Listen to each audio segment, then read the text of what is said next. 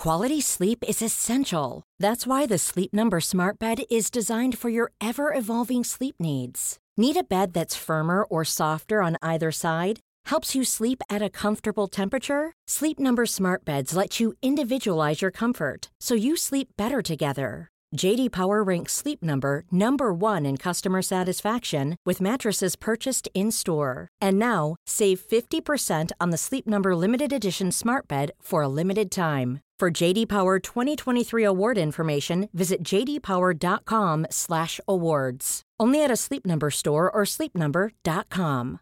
One size fits all seemed like a good idea for clothes. Nice dress. It's a t-shirt. Until you tried it on. Same goes for your healthcare. That's why United Healthcare offers a variety of flexible, budget-friendly coverage for medical, vision, dental, and more. So whether you're between jobs, coming off a parent's plan, or even missed open enrollment, you can find the plan that fits you best. Find out more about United Healthcare coverage at uh1.com. That's uh1.com. This message comes from BOF sponsor eBay. You'll know real when you get it. It'll say eBay Authenticity Guarantee. And you'll feel it. Maybe it's a head-turning handbag, a watch that says it all, jewelry that makes you feel like the gem, or sneakers and streetwear so fresh every step feels fly. When it comes to style and luxury, eBay gets it. They're making sure the things you love are checked by experts. And not just any experts, specialized experts. Real people who love this stuff, with real, hands-on authentication experience. So when you see that shiny blue checkmark that says Authenticity Guarantee, shop with confidence. Every inch, stitch, sole, and logo is verified authentic through a detailed inspection. That's how you know that eBay's got your back. Because when you finally step into those sneakers, put on that watch, get your real gold glow up, swing that handbag over your shoulder, or step out in that streetwear, you'll realize that feeling is unlike any other. With eBay Authenticity Guarantee, you can trust that feeling of real is always in reach. Ensure your next purchase is the real deal. Visit ebay.com for terms. You know that's the sound of another sale on your online Shopify store. But did you know Shopify powers selling in person, too? That's right. Shopify is the sound of selling everywhere. Online, in-store, on social media, and beyond. Shopify POS is your command center for your retail store. From accepting payments to managing inventory, Shopify has everything you need to sell in person. With Shopify, you get a powerhouse selling partner that effortlessly unites your in-person and online sales into one source of truth. Track every sale across your business in one place and know exactly what's in stock. Shopify helps you drive store traffic with plug-and-play tools built for marketing campaigns, from TikTok to Instagram and beyond. Plus, Shopify's award-winning 24/7 help is there to support your success every step of the way. Do retail right with Shopify. Sign up for a $1 per month trial period at shopify.com/BOF, all lowercase. Go to shopify.com/BOF to take your retail business to the next level today. Shopify.com/BOF. We used to be the nation that would bring the world out of something like this. Now we seem to be the nation that is keeping it there. How do you think the luxury and fashion industry is going to be impacted due to shifts in consumer preferences and behavior? Just as it's happening in every sector, the strong are going to come back even stronger. The culling of the herd benefits the elephants that survive because when the rains return, there's more foliage. Hi, this is Imran Ahmed, founder and CEO of the Business of Fashion, and welcome to the BOF Podcast.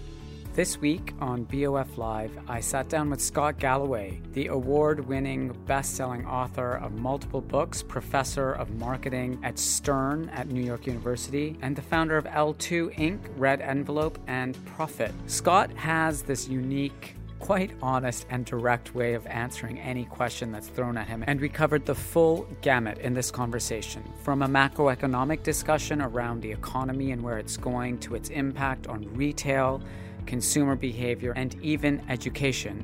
Scott has an excellent perspective that's worth listening to. Here's Scott Galloway, Inside Fashion.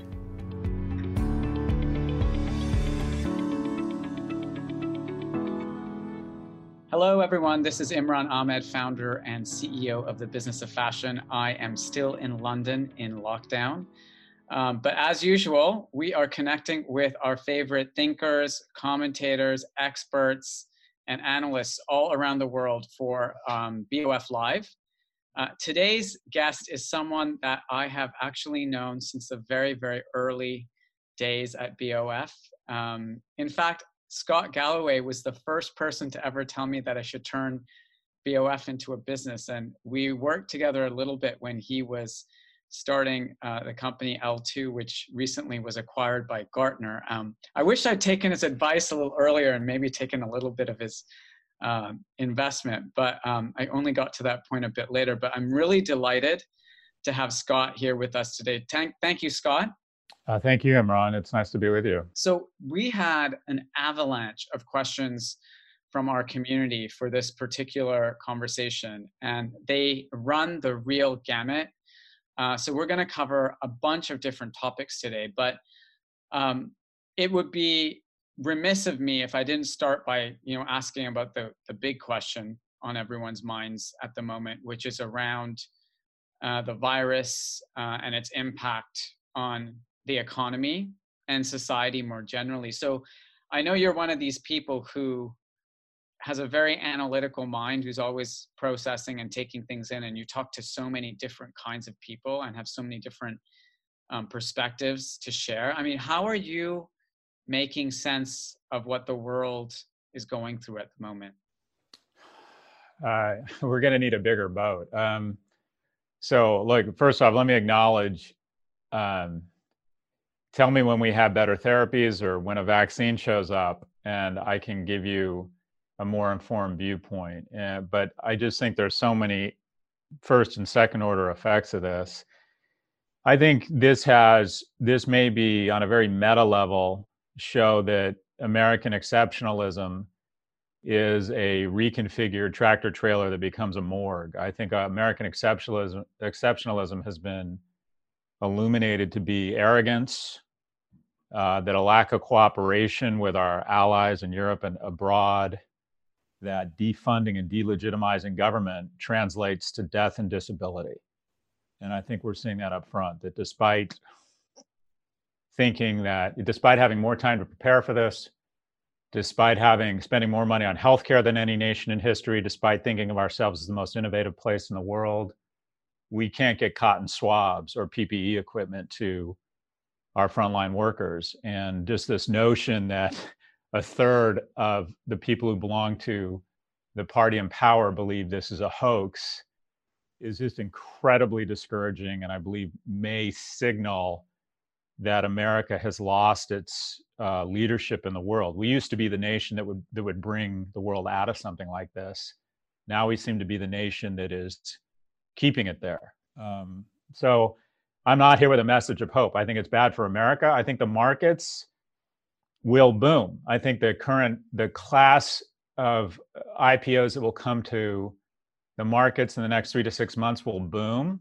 I think the markets are going to accelerate, but people conflate the markets with the economic health of America. The markets are nothing more than an indication of how the top decile of Europe and America are doing. And spoiler alert, the top 10% of income earning households in Europe and America are killing it. And when you talk about the NASDAQ, you talk about the best companies in the world who are going to use this opportunity to consolidate their share and power. Google and Facebook will come back with 70 cents on the dollar instead of 60 cents.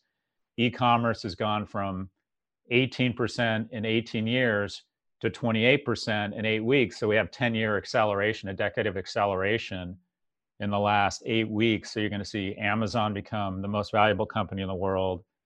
So there's a winner-take-all economy that's bearing out, and we rub Vaseline over the lens of kind of the despair and the explosion and deaths of despair happening across the US and Europe because the NASDAQ is up. I would describe the American gestalt right now, and it's a very unhealthy one, is that the human race might go extinct, but that would be bad. But what would be worse if the NASDAQ goes down? So in sum, I think we're all fucked up.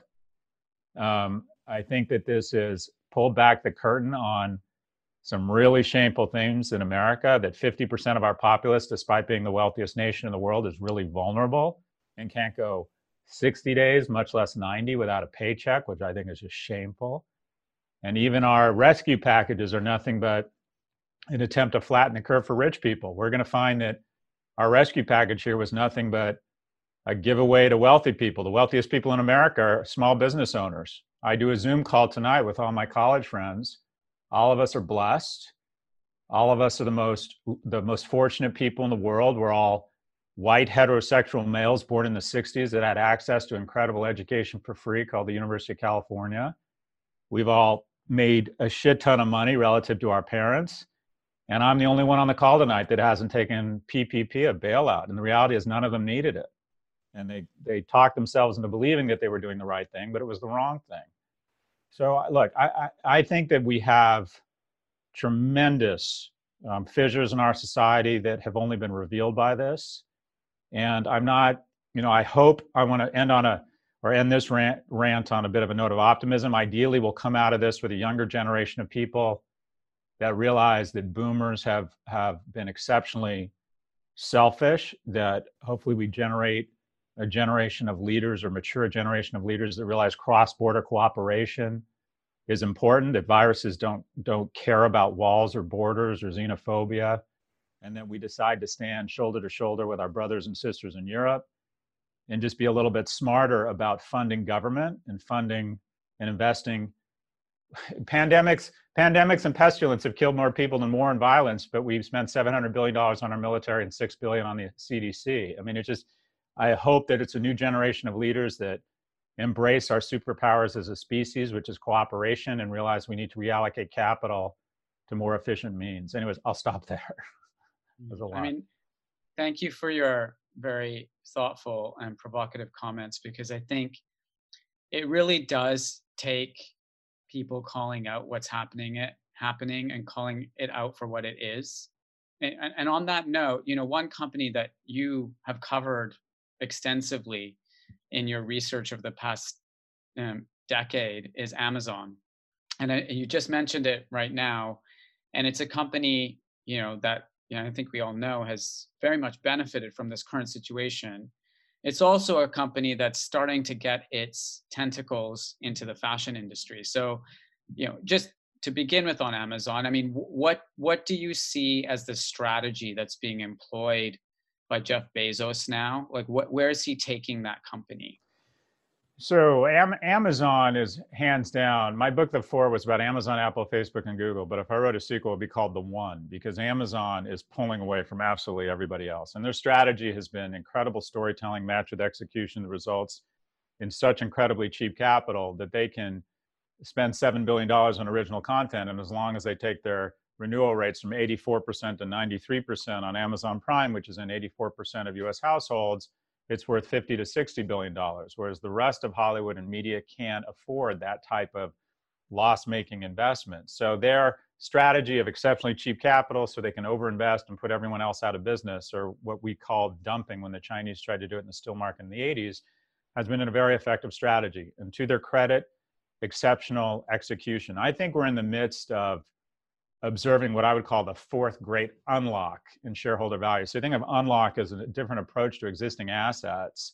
It's not finding a cure for something. It's not coming up with an iPhone. It's saying, all right, how do we look at our current asset base and approach it differently and unlock hundreds of millions of values? And if you think of the big three unlocks to date over the last 30 years, I would argue in 2001, when everyone was saying stores were going away, Steve Jobs zigged while everyone was zagging and said, broadcast media, the ability to build brands via broadcast, is declining.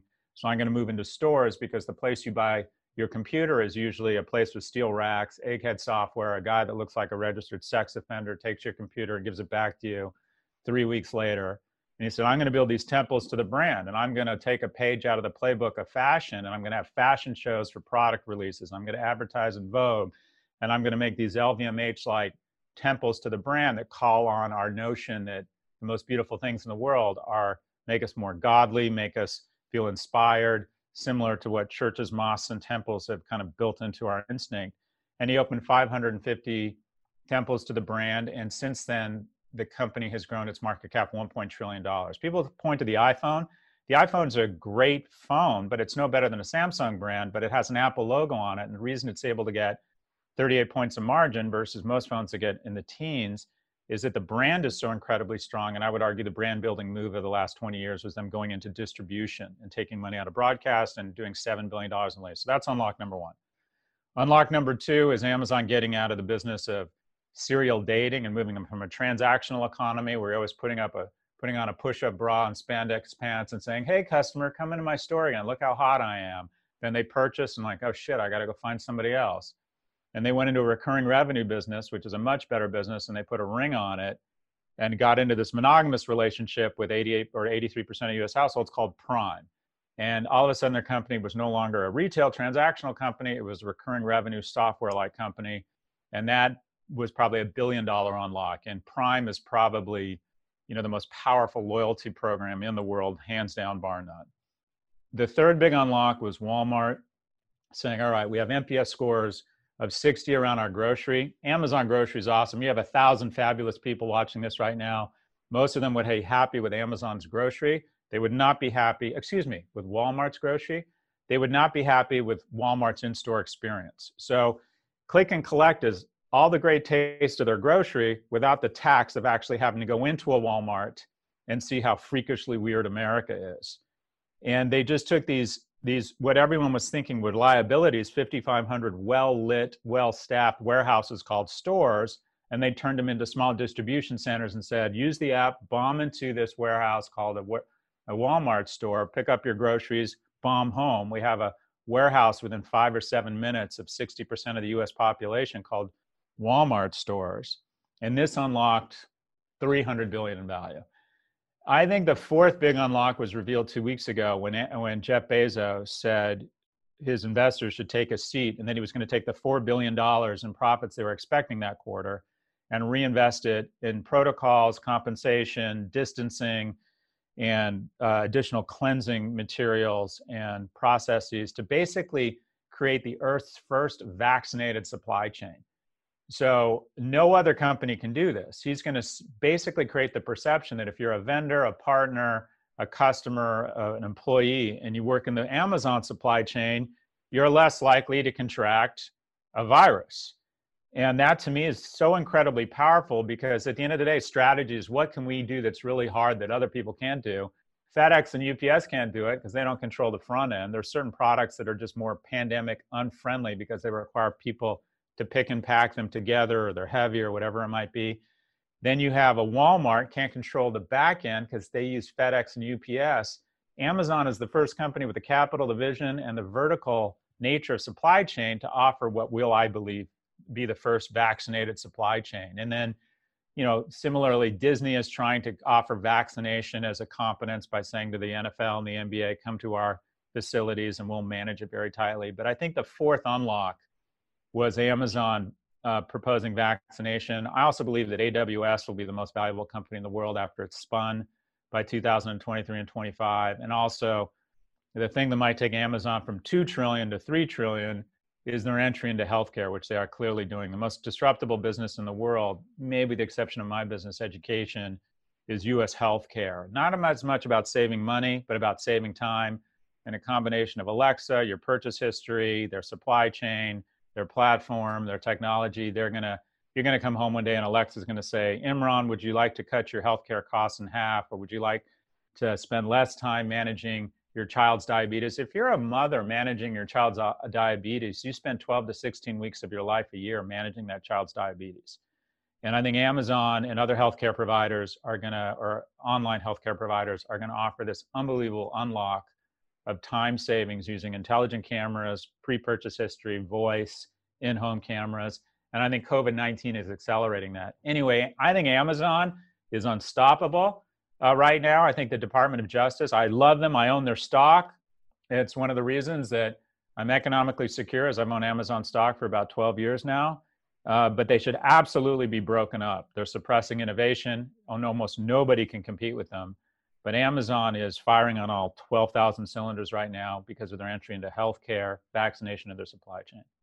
So Amazon's also a company that's been dabbling or trying to dabble in a space that you used to cover during your time at L2, the fashion industry. Recently, I don't know if you saw, they revealed that they were going into partnership with Vogue and the CFDA to kind of work on effectively like a sample sale or a clearance sale for some of the designers who had been impacted by the crisis. I'm just curious, given that so many of Amazon's strengths, the ones you just mentioned, are really more utilitarian, functional, process driven, do you ever see them making a successful foray into the luxury space and the fashion space, which they've been eyeing for a while? So this is one of the rare few spots where Amazon has stubbed their toe and just hasn't really. I mean, I'll turn this back to you in a second, but they haven't really gotten a lot of traction in the high-end luxury market, and they always announce big hires. Vogue, in a last gasp for relevance, as they are like Rolling Stone 10 years ago, relevant now, and every day they become less relevant, is trying to accessorize an analog outfit with digital earrings and say, oh, we're partnering with Amazon. We get it. We're young. But Amazon luxury is such a fantastic place for e-commerce. It's attractive because if you look at the end of the day, your margins are largely a function of value to weight. So there's no value to weight ratio like luxury, right? Take some moisturizer, throw it in a beautiful La Mer packaging, and boom, we have something that's worth more than, on a weight basis, I think that's 60% of the value of gold. And so you have incredible, it was born for e-commerce, right? In terms of profitability. The problem for Amazon is that most people who own luxury firms don't have their head up their ass and have seen what's happened to every other sector where Amazon, quote unquote, partners with you. Amazon partners with an industry the way a virus partners with a host. And that is, it usually ends up very poorly for the host.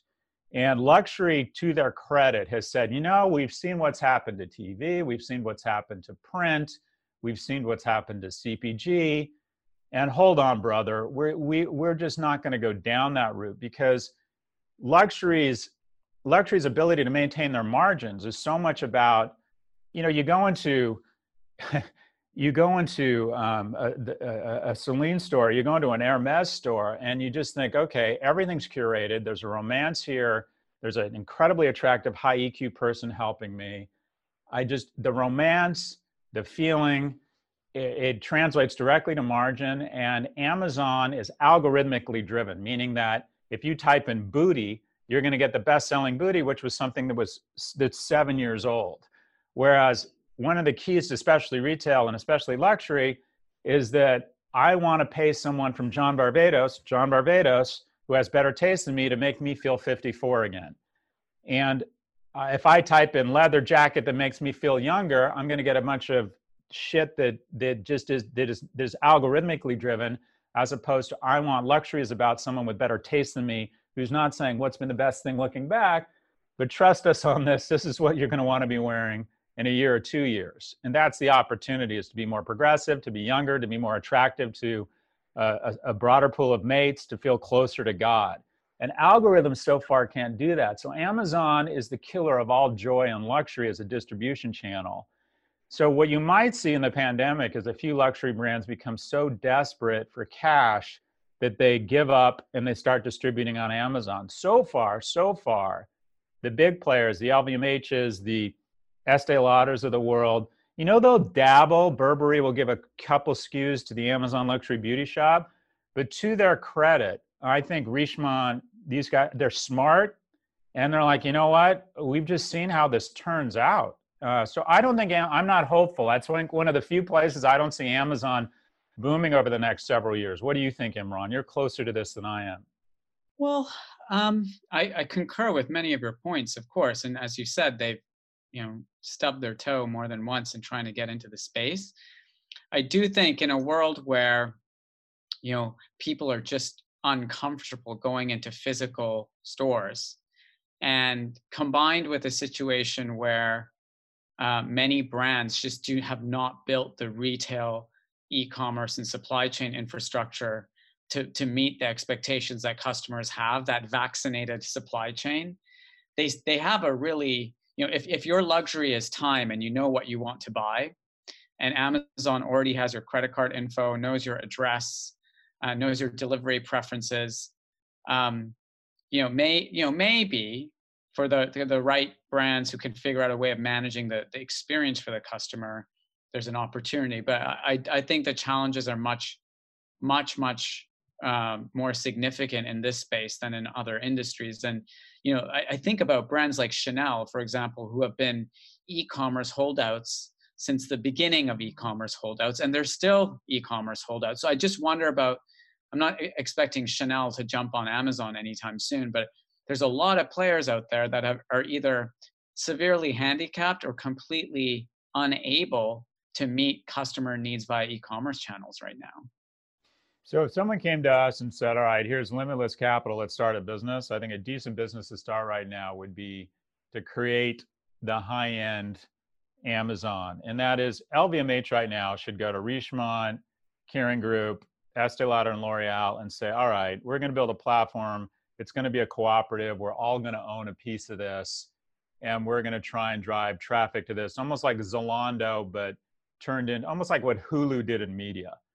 And that is create a cooperative and a platform, because no one house has enough brands to create a cost of customer acquisition where they don't end up reliant on giving all their margin to Google or somebody else to drive traffic. And to your point, COVID-19 has sort of said to the players that don't have strong e-commerce, all right, you're going to lose 40 or 60% of your revenue. So TJ Maxx in the US, which was everyone's darling, doesn't have strong e-commerce, and they're really paying the price for it right now. There are, a place like Chanel, they're fine. The controlling family of Chanel, they're billionaires several times over. They can sit on the beach in Saint-Tropez until this is all over and continue to pay their people. They'll be just fine. A small independent brand like a Christian Louboutin or somebody who might find themselves in a cash crunch, those are the brands that might have to go on the platform. The gangster move, if I was advising Amazon, and I used to, and as you can imagine, they are no longer interested in working with me. If I were Amazon, I would acquire Nordstrom. The Nordstrom company is an amazing company. They have great execution. They have pre-existing distribution and relationships with luxury brands and beauty brands, some of whom might freak out and leave, but some would stay. And so Nordstrom, that's their Whole Foods play in fashion, potentially. 100%, because open your cabinets, open your cupboards, and Nordstrom has relationships with the best beauty brands and the best fashion brands. Nordstrom is outstanding at e-commerce. They're in the same city. And I got to think at Thanksgiving, someone's brought up the notion in the Nordstrom family that every day this company gets worth less and less. Department stores were in the bottom of the seventh inning of their life. Now they're in the bottom of the ninth. The format just doesn't work. It's going away. And so the opportunity for them to partner with Amazon gets distribution, some really nice warehouses. I think that's the only way Amazon gets into this business is through acquisition. And even then, I'm not sure how they can do it. But the guys who run, the Johann Ruperts of the world, the Arnauds of the world, these guys are smart. And they look at Amazon and they're like, sorry, girlfriend, I'm just, not going. Mr. Rupert did make a proposal very similar to the one that you just described, which was that, I think it was via or after their Yoox Net-a-Porter acquisition, which was, he said that he wanted to create a kind of platform for the luxury industry. And unfortunately, I think our industry is so competitive that Mr. Rupert, Mr. Arnaud, and Mr. Pinault are not the kind of guys that necessarily want to collaborate on anything. So let's see. Just to stop there, just to put a pin in that, that's exactly right. And what they don't realize, so when Johann Rupert says, I want to create a platform and I want you on it, Mr. Arnaud, I'm sure he's genuine, but he wants to be the largest shareholder and own it. And then Arnaud goes, well, no, I'm the wealthiest man in Europe. I want to own it. And then the Pinault, they're gangsters and smart. And I say gangster, that's a term I use for impressive people. So they all envision the platform as long as they own and control it. And what needs to happen here is a recognition that the Panzer tanks have rolled into Poland. And if the British, Russians, and Americans can figure out a way to get along, the big luxury houses should figure out a way to get along. And they need to put their egos aside and realize, okay, if we don't band together here, eventually there is a pretty good chance that, it's already happened a little bit to Richemont, because the Apple Watch in my opinion, is a shitty watch. It's mostly about signaling that you're part of the Apple brand. But the idea of, I just don't think it's a very good, utile item. I think it's getting better. But it's basically sucked the oxygen out of the entire watch industry, because it's occupies 30 to 40% of all PR around watches has been around the Apple Watch. It's now a bigger business than I think Rolex, and the second biggest brand. So they've already kind of, I mean, the only place that I would argue that luxury has really got kicked in the crotch is around watches with the Apple Watch. But so far, the shark repellent has worked really well. But I agree with you. I think a platform, an independent platform that is kind of like run by a council, they're all shareholders. You take the thing public, it has its own management, its own leadership. They all sign long-term distribution agreements. But the problem is they all see themselves as the lead dog, and none of them don't want to be the lead dog. And until shit gets really serious, will they decide, okay, let's form an alliance? But we'll see. Quality sleep is essential. That's why the Sleep Number Smart Bed is designed for your ever-evolving sleep needs. Need a bed that's firmer or softer on either side? Helps you sleep at a comfortable temperature? Sleep Number Smart Beds let you individualize your comfort, so you sleep better together. J.D. Power ranks Sleep Number number 1 in customer satisfaction with mattresses purchased in-store. And now, save 50% on the Sleep Number Limited Edition Smart Bed for a limited time. For J.D. Power 2023 award information, visit jdpower.com/awards. Only at a Sleep Number store or sleepnumber.com. One size fits all seems like a good idea for clothes until you try them on. Same goes for healthcare. That's why United Healthcare offers flexible, budget-friendly coverage for medical, vision, dental, and more. Learn more at uh1.com. Have you ever owned something that inspired you to up your game?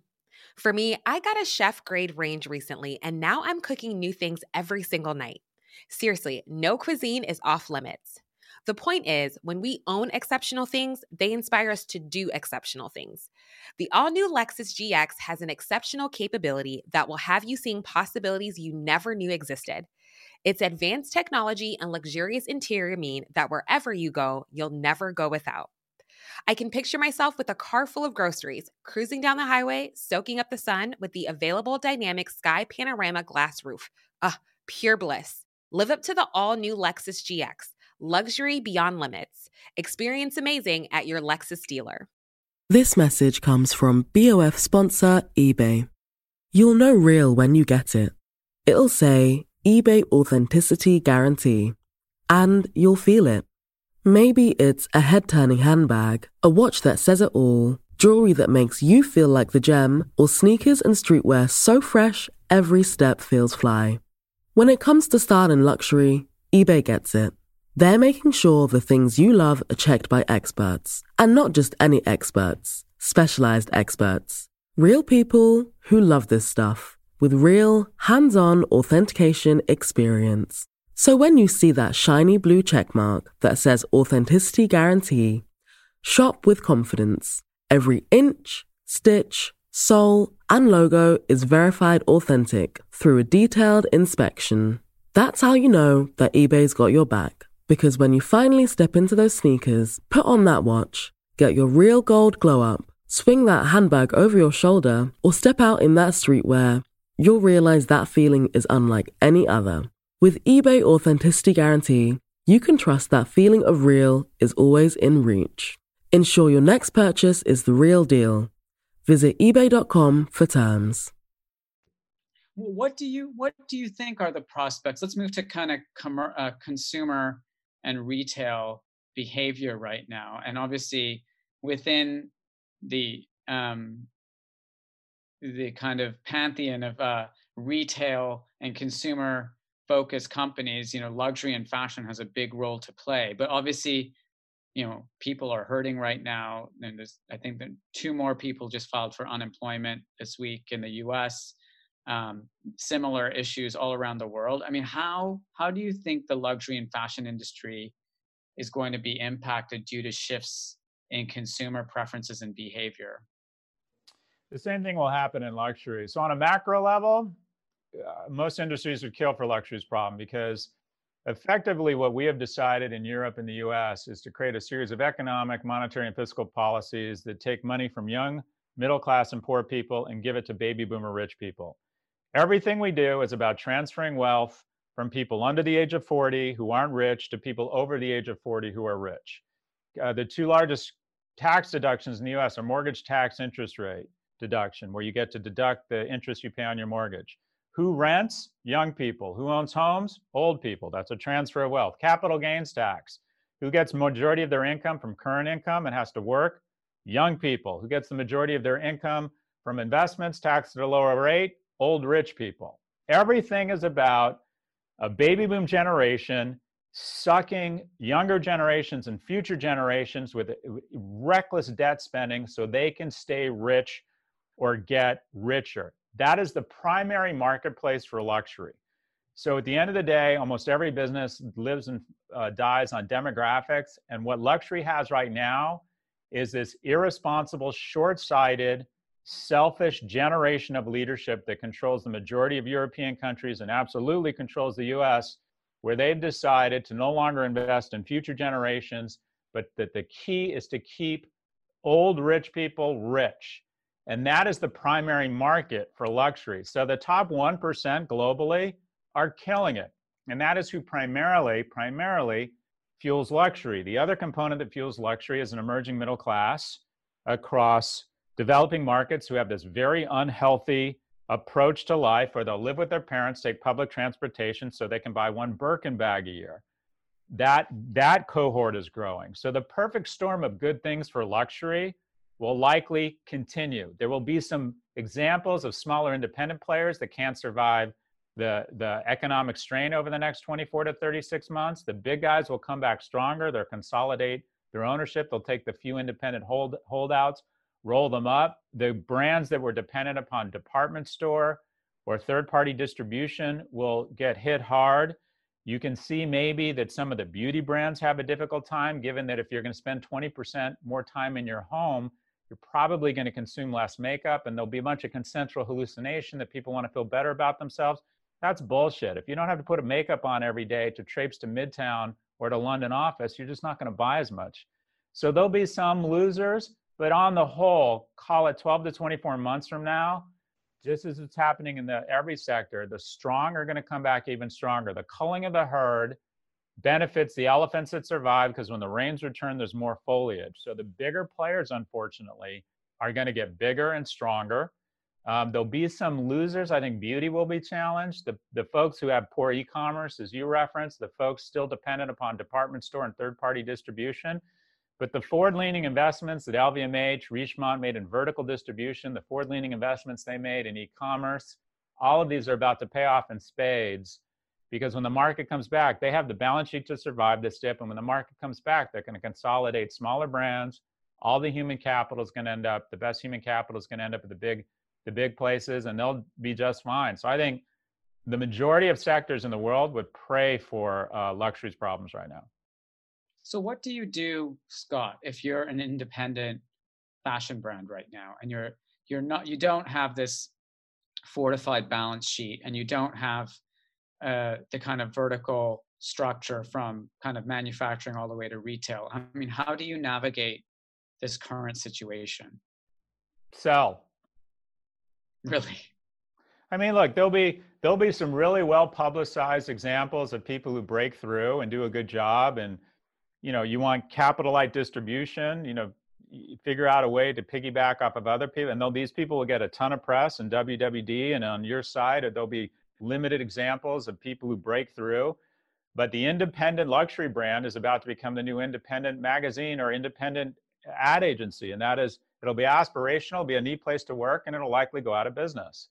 So it is a difficult, independent luxury and beauty brands right now are the independent magazines, single title magazines of 10 years ago. And that is, while they're still hot and they still have strong brands, I would absolutely sell. They should wait because they don't want to come across as desperate. There will always be opportunities for people who break through, but one of the problems with a monopoly economy, and I want to be clear, I think the big guys, I sounded very sycophantic, I think they should be broken up.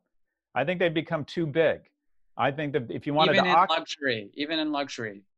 well, I'd like to see the market share, but I would bet that 60, 70% of the gross margin dollars in luxury in Europe are now going to the three houses. So if you wanted to oxygenate the economy around luxury, if you wanted to create a new era of independent brands, you'd go in and break them up. And unfortunately, I think the Department of Justice here in the US has been asleep for 20 years. Marguerite Vestager is really focused on big tech. But across every sector, you see too much power in too few hands.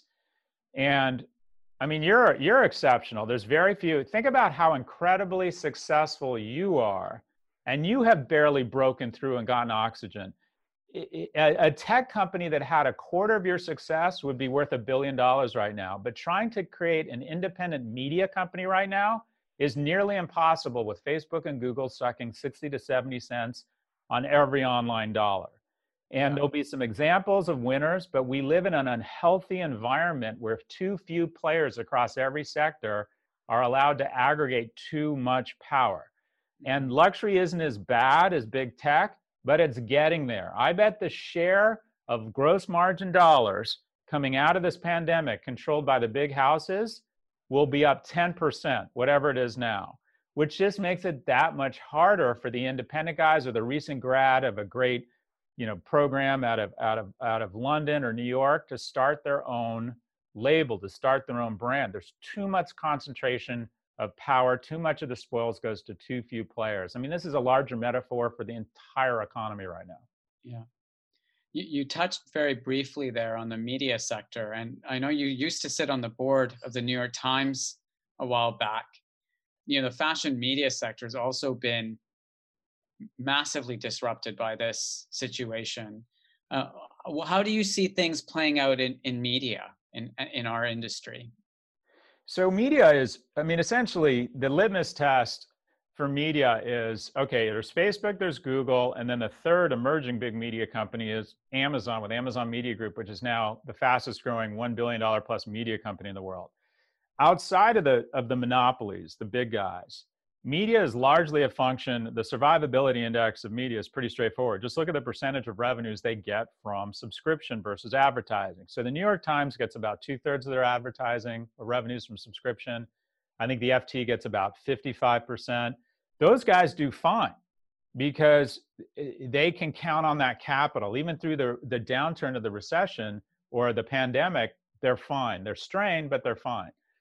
The ProSiebens of the world in Germany, the Viacoms here in the US, the Condé Nast of the world, that the majority of the revenue still comes from advertising, they are screwed because advertising has become a tax that only the poor, the technologically illiterate have to pay. How do you know your life hasn't turned out the way you'd want? You know too much about the new South Korean car company Light Beer or how to address opioid-induced constipation with the latest pharmaceutical. Advertising you can opt out of if you're wealthy, and you can use these new streaming platforms. I can sign up. I mean, the New York Times only gets about, I think they get $62 a year for pelting me with garbage ads that diminishes that gorgeous content from that 1,100 person newsroom, which is the ultimate evangelist for Western values. Modern Family, my favorite show is Modern Family. And they get 42 cents for pelting garbage at me for 9 minutes, interrupting that amazing 21 minutes of storytelling. So what do you know? Apple figured out a way to charge me $2.99, which on top of 42 cents, there's enough money to spread around everyone else. And now I watch 21 minutes of uninterrupted Modern Family. The ad-supported ecosystem is literally collapsing. It's just collapsing. Joe Rogan gets $100 million from Spotify. He'll have ads for a little while. They'll eventually put him behind a wall because subscription is the way it's going. So you're seeing essentially big tech come into media. If they can build media companies that create the loyalty, higher NPS scores, because media is very emotional, such that they can sell more paper towels via Prime or more handsets via Apple, they can overinvest in media at a rate that traditional media players just can't afford. So media is essentially going to bifurcate into two winners, and that'll be the big tech guys who can monetize. I mean, basically the morning show. Have you seen the morning show, Imran? Of course, yeah. The morning show is Murphy Brown. It's a cute show on a $120 million budget. It makes no economic sense whatsoever. But it doesn't matter. As long as Apple sells a few more of these, they're fine. It takes Amazon $350 million of spending to win an Emmy. It takes HBO $70 million. So Amazon is literally 5 times as bad at creating quality content as HBO, but it doesn't matter. Because if you're a little bit more likely to renew Prime, boom, it's worth it because they get 3 to 5 times revenue in the stock market, whereas AT&T only gets 1 or 1.5 times revenue. So there's this arbitrage out of traditional media players. The ones that are on death watch are the ones that get more than 60, 70% of their revenue from advertising. You'll see big tech. You'll see subscription-based companies such as yours. You pivoted to subscription because a guy you know who sees the future in New York told you to do that 3 years ago, despite the fact you gave him no options and no credit and no equity in your company. But the reason why you're not roadkill right now and selling to WWD for $1 or to Condé Nast for $1 in a big corner office that makes you feel artificially important is you pivoted to subscription. Mm-hmm. And that's where the media survivors are. And then there'll be this cesspool of ad-supported media that's personal injury attorneys, and basically a long-winded narrative and how much it sucks to be old. You'll be pelted with pharmaceutical ads and walkers and hip replacement doctors and all that stuff. Media is getting decimated. Big tech has rolled into Hollywood, and then the few survivors will be the ones that made the pivot that you made to subscription versus ad-supported. Well, thank you for that crash course in the future of media. I do want to talk about the space that you're really excited about, which is education. And maybe you could tell us a little bit about what you've been up to. The reason I ask is because, of course, fashion students, like students around the world, their graduations have been disrupted by the virus, and future students are sitting at home right now wondering if they should go and accept the offers that have been made to them at, say, Martin's or Parsons or other schools around the world. And there's the disruption that this situation is going to have on education is massive. Yeah, it's something I'm kind of thinking about. I'm thinking about a lot right now, and I've been talking about this a lot. It's a passion point for me. The reason I am here with you right now, the reason why I have a nice life is, and by the way, I'm not modest. I think I am remarkably talented, Imran. I think I'm in the top 1%, which, by the way, puts you in a room the size of Germany. I'm in the top 80 million globally. Yay for me. So let's start with that. This isn't a humble brag. But the reason why I live an extraordinary life is through the generosity and vision of California taxpayers and the regents of the University of California that let me get an undergraduate degree at UCLA and a graduate degree at the University of California, Berkeley, the finest public institution in the world, for a total tuition of all 7 years, because I spent a 5th year at UCLA making bongs out of household items and watching Planet of the Apes trilogies over and over and over. Total tuition, undergrad and graduate degrees of $7,000. No student debt. I had the confidence to start a business because I had no student debt. I could buy a house. I mean, it just changed my life, the generosity of taxpayers. My class, I start on September 1, 170 kids are supposed to show up. We'll see if that happens. NYU charges them $7,000 to take my class, just that one class. Times 170, that's $1.2 million for me doing what I'm doing with you, 12 nights. That's $100,000 a night for me and a bunch of PowerPoint slides. That is morally bankrupt. It results in young people starting household formation later. It makes them less risk aggressive in terms of businesses. It inhibits their ability to build wealth via buying their own homes. It is morally bankrupt. And U.S. education has been preying on the hopes and dreams of middle-class families for 4 decades. We've raised our prices faster than healthcare. We've raised our prices 1,400%. We've never cut costs. We have the most expensive social welfare in the world called tenure, which is nothing but debt on young people. And COVID-19, this fist of stone, is about to meet the chin of higher education that we have been sticking out for the last 40 years. And people are realizing, if I'm not going to get my kid into an amazing school, everyone talks about the Ivy Leagues. Ivy Leagues only educate 64,000 students a year total combined. Cal State has 500,000 students. Ohio State has 50,000. So you have essentially a group of people across the nation seeing their kids' Zoom classes and going, this is what I'm paying $58,000 a year for? So for the first time, we're going to have what I would call a real open and honest conversation around, is education worth it? And the answer is no. And also some very ugly features. If you're from the top 1% of income earning households in the US, you're 77 times more likely to get into an elite college. And then at elite colleges, we pour Vaseline or Neosporin off of this morally bankrupt activity by letting in some remarkable middle class and lower income kids. And they are remarkable. So essentially in the US, in Europe, you have a caste system, or used to, based on your last name. In the US, we also have a caste system. We pretend we're a meritocracy. That's total bullshit. We're a caste system, but it's based on not your family name, but where you went to college. Show me someone who gets a double E degree out of Dartmouth. I'll show you someone making $300,000 a year by the time they're 30 or 35.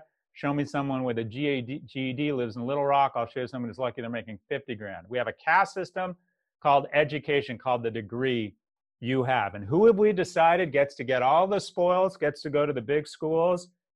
Simple. The children of rich people and freakishly productive people between the ages of 15 and 17. Imagine the pressure placed on people who see the spoils you can have in America. Never been a better time to be in the top 1% in America. And we tell our 15 to 17-year-olds, okay, unfortunately, I don't have my name on the side of a Stanford building, so I need you to be freakishly fucking impressive and productive from the age of 15 to 17. I need you to be captain of the lacrosse team. I need you to be, all AP courses. I need you to get a 4.5 GPA, and then if you can, build wells in Africa between the ages of 15 and 17. And what do you know? Teen depression is skyrocketing. So we have created so much anxiety, so much despair, so much pressure. And instead of 40% of high school applicants getting into UCLA, like when I applied, now it's 14. So we have created this Hunger Games-like economy caste system, and the primary arbiters of this Hunger Game casting is yours truly, and it needs to stop. We need to dramatically lower the cost of education. We need to dramatically expand the seats across the best universities. My cohorts have totally lost the script. We no longer see ourselves as public servants. We see ourselves as luxury brands who brag that 90% of applicants got turned away. That's like the head of a homeless shelter bragging that they turned away 90% of the applicants last night. Good for fucking you. We need to return to the basic script of higher education. That is the upward mobility of unremarkable kids like I was. We have lost the script. The disruption is coming. It couldn't come at a better time. No people deserve it more than me and my cohort. That was a lot. That was a lot. So what does it look like, Scott? Like I read the recent article that interview you did with New York Magazine. Can you just describe what the future of education looks like?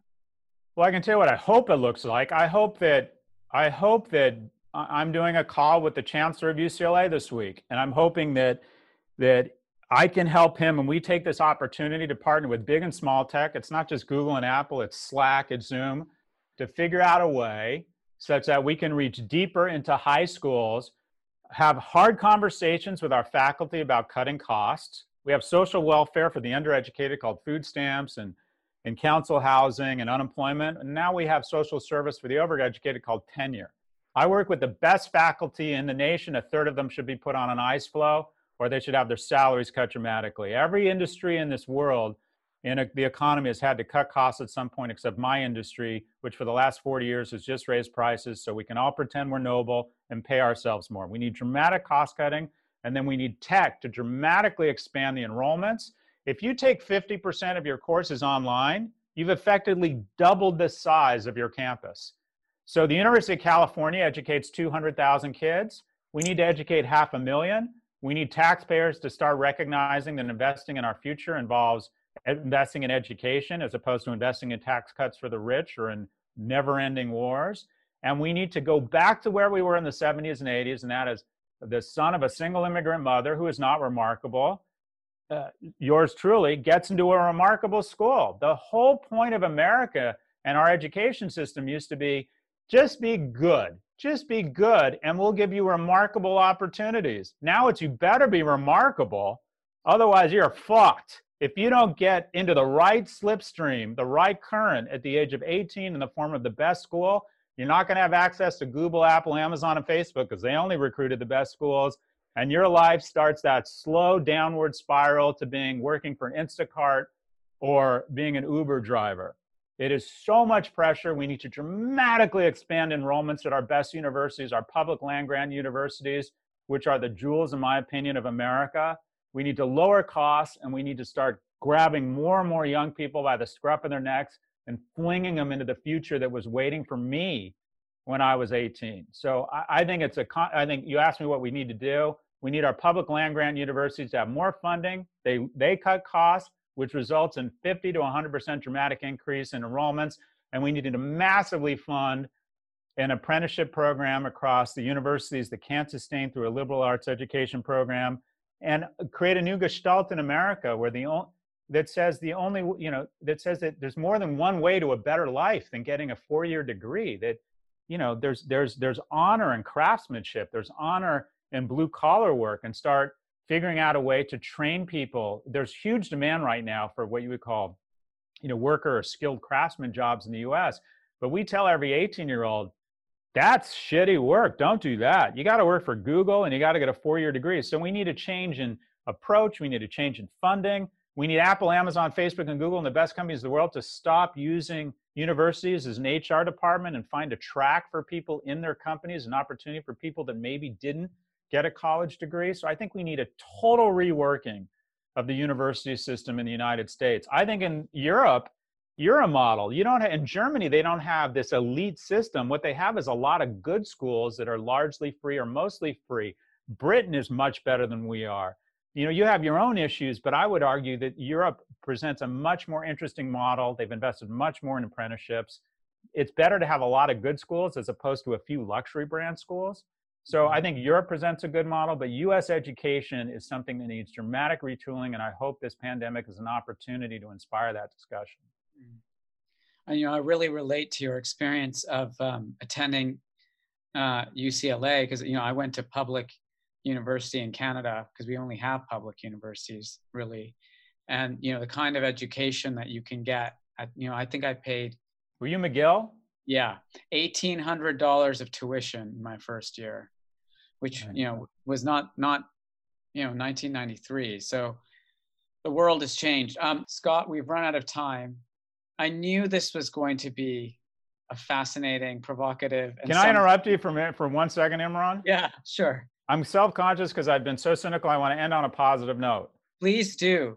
I think that there's an enormous opportunity. I think there's a meaningful opportunity coming out of COVID-19, and I think there's a profound opportunity. The meaningful opportunity is if you are healthy and fortunate enough to be able to do your job like you and I can do from our home. In NASCAR, there's this dramatic footage of people winning at the finish line, but the reality is that the race is won in the pits, and that is while everyone else is down, can you lap the competition? So if you're blessed to be able to work right now, you want to work really hard. You want to turn on the jets while everyone else is in the pits. That's a meaningful opportunity. But I think the profound opportunity is something much more important, and that is the repair and cementing of really important relationships. I've been thinking a lot about this. I think each of us needs to ask, do we have the relationship with our parents that we want? Do we have the relationship with our siblings that we're proud of? Have we let friendships wane because of perceived slights or competitiveness or not investing in them? But Lenin said, sometimes nothing can happen in decades, and sometimes decades can happen in weeks. I think there are so many people out there who are struggling and insecure about what is going on right now, that I think the opportunity to bring grace and forgiveness and love and generosity to relationships creates this enormous opportunity to strengthen relationships. So there's a meaningful opportunity to lap the competition professionally here, but there's a profound opportunity for the repair and strengthening of relationships. Okay, well, thank you, Scott. That was an unexpected epilogue to the conversation. I'm really grateful for the time. It's always nice to talk to you. I hope we can do this again because I really find your perspectives so illuminating in many, many ways. So stay safe, Good luck with the new business. Is this your 10th one? 10th one, brother. Wow. Okay. Well, you are the definition of the serial entrepreneur. We all look up to you. Yeah. And thanks again for your time. Thanks to all of you for joining from all around the world. As always, I'm Imran Ahmed, founder and CEO of the Business of Fashion. Tune in for more episodes of BOF Live. If you want to explore and understand what is coming, check out businessoffashion.com/events. That's all for now. Speak soon. Bye.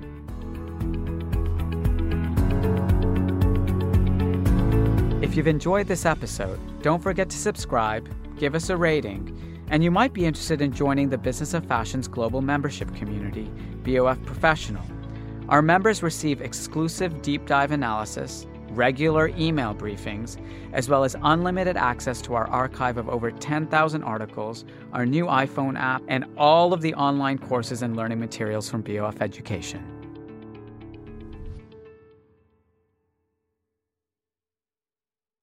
Have you ever owned something that inspired you to up your game?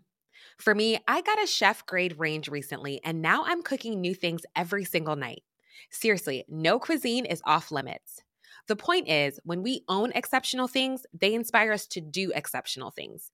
The all-new Lexus GX has an exceptional capability that will have you seeing possibilities you never knew existed.